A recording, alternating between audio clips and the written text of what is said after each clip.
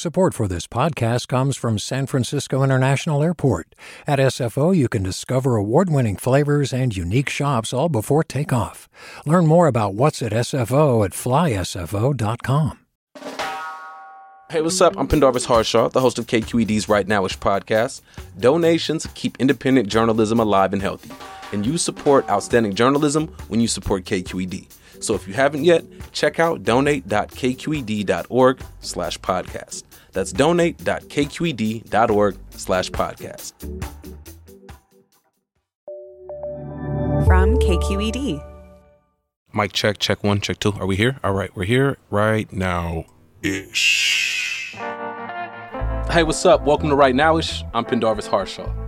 Hey, the internet is a wild place, y'all. It's a full-on mixed bag of factual and fictitious information. There's comical, corny, and sometimes cutthroat opinions, and it always seems like there's more hate than love. But every once in a while, I find something on this here internet that moves me. A human being vulnerable, open, and sharing their story in an effort to make this world a bit better, just a little bit. That's my favorite part of the internet, hands down. Today's guest, Brina Jean, she's one of those people. I am an engineer here. I guess I'm becoming somewhat of a storyteller, and I'm a fat, black, queer woman with a rarely diagnosed disorder called lipedema. There's no cure for it, and it's still being researched, and there are really no medically approved treatments for it. Brina uses the internet to fight fat phobia with joyful posts that tell her story and raise awareness about lipedema. She's an educator, and she even schools the internet trolls. More from Brina Jean in a second. Stay connected. Hi, it's Terry Gross, the host of Fresh Air. We bring you in-depth, long-form interviews with actors, directors, musicians, authors, journalists, and more. Listen to our Peabody Award-winning Fresh Air podcast from WHYY and NPR. Hey, it's Glenn Washington from Snap Judgment. And if you love what you're hearing, and I know you love what you're hearing, please consider becoming a KQED member. You get special access to cool events, behind-the-scenes footage, and so much more. Plus, you'll sleep better at night knowing you did your part for the community you depend upon. It's in you. Please be in it. Visit donate.kqed.org/podcasts to sign up now. That's podcast with an S. Thanks. For those who don't know, what is lipedema? I'm going to try to say it in one sentence, but there's so many pieces and parts to it. Lipedema is a genetic and rarely diagnosed fat disorder, painful fat disorder that causes chronic pain. And it affects both fat and thin people, but it mostly affects people who are assigned female at birth. It rarely affects people assigned male at birth. And it causes what's called, they describe it as a symmetrical accumulation of fat-like nodules in the arms and legs.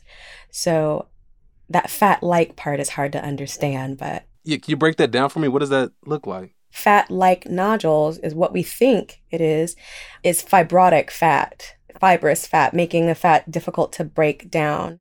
I've just listened to different surgeons who remove lipedema, and they describe it as nothing like fat at all. One of the biggest challenges for people who have lipedema, who know they have it and have gotten some sort of diagnosis, if they've managed to, is explaining it to other people. That's partially what brought me here, is my fascination with you taking the steps to explain your story to a broad audience. Bring us back to the start. How'd you get started in doing that? Well, I got diagnosed with lipedema about 2 years ago. I was about 37 years old. I had never really had a lot of control over my body's shape, and my size just seemed to only go up and up and up. That's expected of children to grow and their weight to go up, but my weight was going up astronomically. I was in elementary school or junior high school when I weighed over 200 pounds. I got picked on a lot and I got teased a lot. I got bullied even at home, My parents, they looked normative. Their bodies didn't look like mine. Even my mom, who I'm pretty sure I got lipedema from, was a small person with lipedema. She had a small body.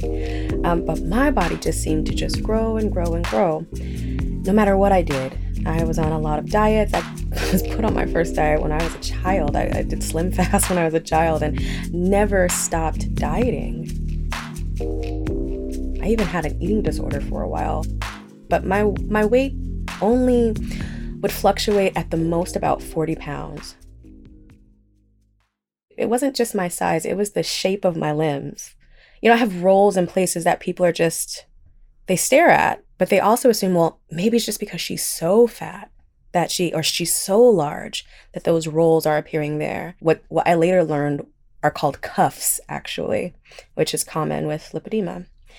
You know, I came across lipedema as an adult trying to figure out, is there a such thing as being impossible to lose weight or impossible to control your shape? So I came across some images in the middle of the night, but it was when I kind of clicked in and started reading around the shame that the folks whose pictures I came across, the shame that they expressed was exactly the same. It was the same sort of hide your legs, hide your arms, you know, because there are these rolls, lumps, loose skin that doesn't make any sense at a young age, you know. There's all sorts of things that are just non-normative that you're trying to hide from people. And that is what struck me. And I was like, oh my gosh, I know this. These are things I don't say out loud. And that's how I ended up thinking like I possibly had lipedema. Bring us to the point you were diagnosed, your reaction and what you've chosen to do since then. We actually have a lipedema research center. It's at Stanford Medical. And I thought, well, I'm going to go to Stanford. I didn't have health insurance at that time, but there was a loophole. That was my first encounter of classism, where the majority of people working there said, oh, we don't accept Medi-Cal. But actually, it's on their website. They do. And I just had to keep calling back until someone knew what I was talking about and schedule an appointment. And then I made it down to Stanford, and I had an appointment with a dermatologist there. I asked her if I could get a referral to the Lipedema Research Center on campus. And she said, I only give referrals for people that have situations I don't know anything about. And I know what's going on here. You need to lose weight. And I remember even like lifting my arms and asking her to, you know, can you like put your hands on my arms? I feel these nodules in there, and I think this is what I've read about. And she said, I don't need to touch you. You know, have you talked to someone about weight loss surgery? And I was just like feeling like I was talking into a void. I left that day, and it took me another year to ask a doctor about lipedema. And when I did, I wanted to talk to a doctor who knew what it was, who could diagnose it, and who could recognize it. And that was one of the doctors who remove lipedema. And they were all the way in Southern California. As soon as he got on the phone, he goes, great, this is what I suggest you do. I suggest we start by removing the fat here and the fat there. And I'm like, wait. I actually just scheduled an appointment with you to find out if I had lipedema. And he goes, oh, I'm diagnosing you right now. You have stage 4 type 2 lipedema in your arms and your legs. It's wrapped around your belly and it's around your back. And at that time, I just screamed. I just literally screamed crying. It was like, I won, you know? I was like, I won. I finally won this battle in court. You get gaslit, and the gaslighting, it does something to you where you don't believe yourself. And so when I got that diagnosis, I screamed in relief that it wasn't me. Lipedema is not a rare disease. It is a very common disorder, and it's rarely diagnosed. And surgery removes the lipedema nodules and reduces the pain and reduces the size of your body. But it's not necessarily seen as a cure by medical insurances. I still don't know, actually, how many procedures I'll need. And I'm not even sure when they'll even start. But when I've talked to doctors, the majority of them are like, oh, this is a whole reconstruction. Like, this is going to be a long time. It could be 1 to 2 years. I don't know how I'm going to look, but just like I've learned as a person with a fat body, I'm going to love me wherever I'm at. Brina had planned to work with a filmmaker to show her journey and began documenting that at the end of 2019 after she got her diagnosis. I'm a veteran in the social media situation, but I'd never taken pictures, of my whole body. And then COVID hit. Thoughts of pursuing surgery sort of just halted. Everything stopped. I said, well, why not just go straight to social media? I was so nervous, but I said, I'm going to do it. I'm just going to do it. And I bought a dress. I just decided to get out of my head and take these photos so I can tell this story. When I looked at the photos afterwards, I was like, I genuinely looked happy when I let go. And I posted those photos and I shared, a blog about letting go and not hiding this anymore. And people really responded. People really, really needed to see a body like mine. And I was like, I needed to see a body like mine this whole time.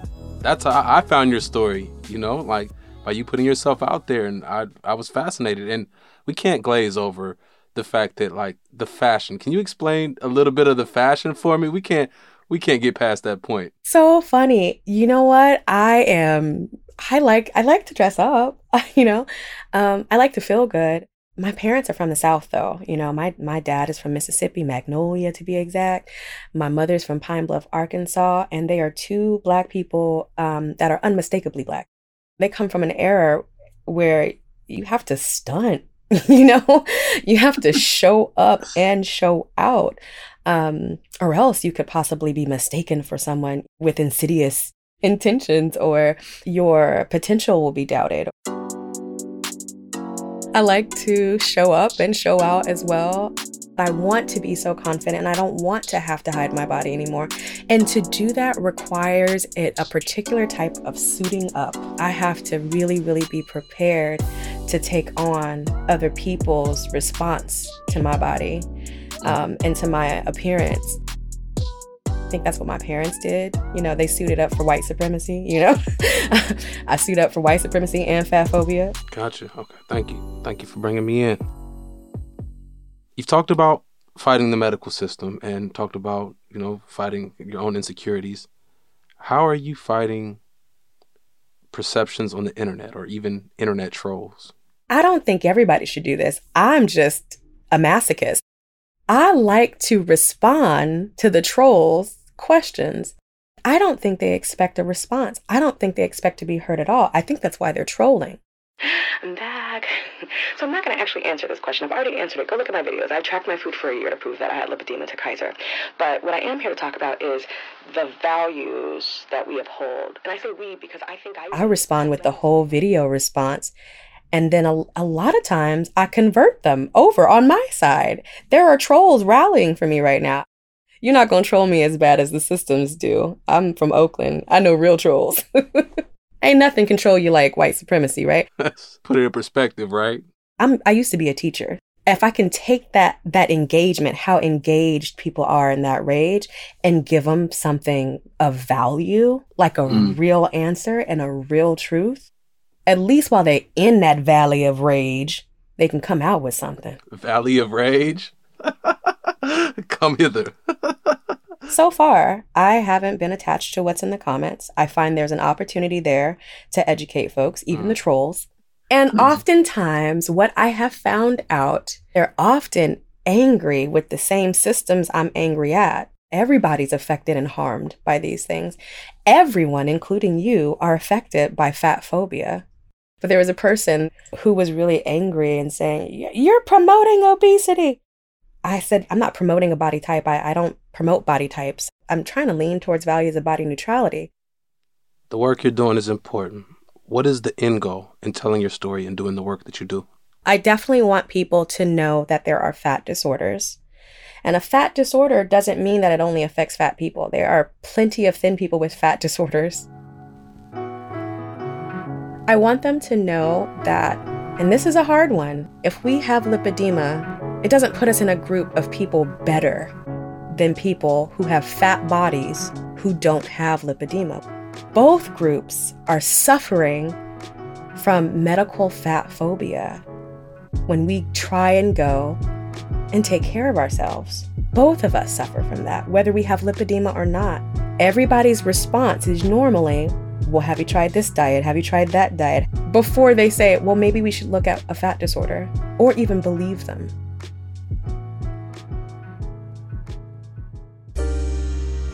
Brina, thank you for being a light, for taking hate and using it as a teaching tool, for taking your story to the internet and telling the world, for taking on the healthcare system and being fly while doing it. Big time salute. You all out there can follow Brina's work on Instagram at TheBrenaJean, TheBrenaJean. Check the link in our bio for YouTube clips, TikTok videos, and plenty more. The producer of this show is Marisol Medina Cadena. Jessica Platchik is the editor. Our engineer is Sil Muller. Sarah Pineda, Lena Blanco, Kiana Mogadam, and Jacqueline Carbajal make up the engagement team. KQED execs are Erica Aguilar, David Marcus, and Holly Kearney. I'm your host, Pendarvis Harshaw. Thank you for listening. If you enjoyed this episode or any of our work, tell a friend, rate the podcast. Make sure you tune in next week. And most importantly, have a good one. Peace. Right Nowish is a KQED production. Hi, I'm Sasha Coca, host of the California Report magazine. Every week, we bring you stories about what connects us in the giant, diverse Golden State. Because what happens in California changes the world. I love this place. We were once seen as like the place to be, California. The land of milk and honey. That's where you go to Sunshine State, but we just have challenges right now. KQED's California Report magazine. New episodes drop every Friday, wherever you get your podcasts. Hey, it's Avery Trufelman, host of Articles of Interest. And I've got to say, I've been a fan of KQED ever since I was a little kid and I would come out to San Francisco to visit my grandma. It was just what we'd always turn on every time we got in the car, every time we were making dinner and turning on the radio. It was always KQED.